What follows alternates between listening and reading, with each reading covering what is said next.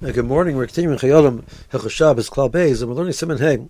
Chazal Hatmana. Chazal prohibited the issur of taking something and making it tumul, making it hidden. Literally means the idea of insulating. I feel Erev Shabbos b'davar ha'moisef hevel. This is prohibited even before Shabbos in something which adds heat. Shabbos. However, on Shabbos also l'hatmana feel b'davar she'ena moisef hevel. On Shabbos itself, one cannot do the act of hatmana as defined by halacha. Even in something which does not add heat. It only is able to maintain the heat. So why did Chazal answer this? So the Gemara gives actually two reasons why Chazal answered this. The one is that when a person is concerned about maintaining heat, so that's important to them, so we're afraid they'll look at the pot when they're about to take it and want to put it, to insulate it, and say, it's not so hot. Before we insulate it, let's warm it up a little bit. The person might want to heat up the pot before they put insulated. So there on Shabbos, the person is taking it off of the fire to put it into, to be matbin it. Realize it's not as hot as they wished, and they'll stir up the coals in order to heat up the food. So this is a concern both of potentially of bishul in certain scenarios that's considered bishul, that would be cooking, and there's a concern of stirring up the coals and the malacha of ma'avir of making a fire. Now, why is it prohibited on Erev Shabbos? So I'm allowed to stir up the coals in that situation, it's Erev Shabbos. So the Gemara gives a second reason. Which is only prohibited by something which is moisef hevel. So it adds heat. The primary thing which adds heat are coals. So if a person thinks, if I can store it in something which adds heat, I might come to store it in coals, and then the gezerah, the person again will come to stir up the coals on Shabbos. Now, the Chayolim says a very important point. How do we define an halacha? What's the definition of halacha of hatmana? So I put something in my oven. My oven is hot. Person turns off the oven right before Shabbos and leaves the pot in the oven. Potentially, that's an argument. It's a good place. Keeps the heat well. Is that prohibited?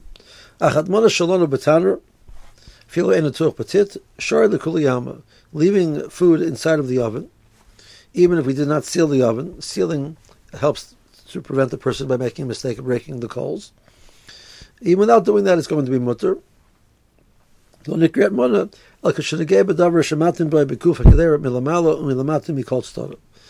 Chayolim clarifies that the definition of hatmana is it has to be the insulating material has to touch the pot that you're insulating. So if I would take, on the example that I gave before Shabbos, I would take my pot off of the fire, and I want to insulate it, and I put a large board on top of the pot and drape a down comforter over the sides. So the down comforter is not touching the pot. It's moved away from the pot because the large board is keeping it away from the pot. Even though it's insulating the area, since it's not touching the pot, it's going to be mutter. So leaving the pot inside of the oven, since the pot does not touch the walls, there's a gap, airspace between the pot and the walls, it's not a problem. The pot itself is touching the food, but the pot is not the item that you're being matbin. You're being matbin. The food is not mutman in the pot. The food and the pot are being mutman in this insulating material, which is problematic. The oven does not touch the pot, and therefore it's not a problem. And now the Chayyim is going to go into an example of where a person is going to expressing this idea of where we see that since it's not touching, it's going to be permitted. So he gives the following example, which is not exactly relevant to our scenario, but there is an important point that he's trying to bring out, which as we will leave for the next year because it needs to develop it well. So we walk away with a very important point that the food in the pot is not a problem of hatmana. It's the food and the pot together which is a history of hatmana, and it's only if you're surrounding it directly. The Chayyim does not discuss a scenario. Let's say I'm surrounding it directly and I'm being matmin it, but my purpose is not for the purpose of insulating it to protect heat. Let's say I want to do that to keep it clean. So, for example, person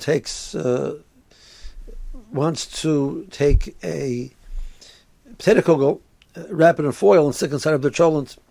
So the cholent is definitely something which adds heat to the potato kugel.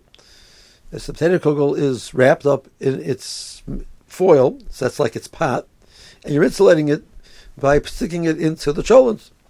But the reason why you're wrapping it up is not to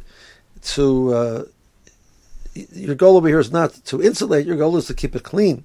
The reason why it's being wrapped up is to keep it clean. That it shouldn't disintegrate in the rest of the cholent. So that's not a problem. So if the wrapping you're putting around something, that you're putting around it is to protect it, to keep it clean, and not for the purposes of insulating for heat. Chazal did not prohibit the concern of insulation. We'll talk about this more, B'ez Hashem, as we go along. And meanwhile, have a good day.